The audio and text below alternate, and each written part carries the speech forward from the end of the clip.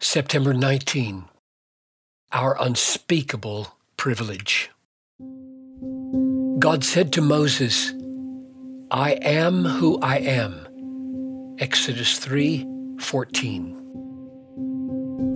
One implication of the magnificent name, "I am who I am," is that this infinite, absolute, self-determining God has drawn near to us in Jesus Christ. In John 8:56-58, Jesus is answering the criticism of the Jewish leaders. He says, "Your father Abraham rejoiced that he would see my day. He saw it and was glad."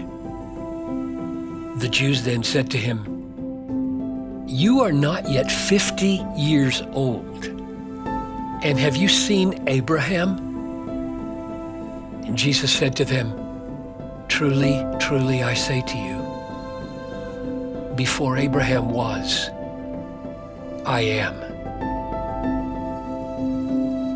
Could Jesus have taken any more exalted words upon his lips?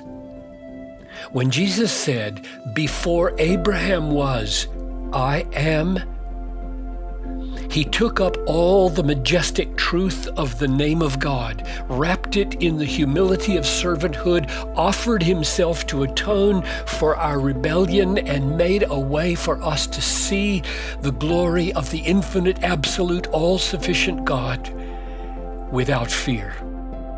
In Jesus Christ, we who are born of God have the unspeakable privilege of knowing Yahweh as our Father. I am who I am, the God who exists, whose personality and power is owing solely to himself, who never changes, from whom all power and energy in the universe flows, and to whom all creation should conform its life.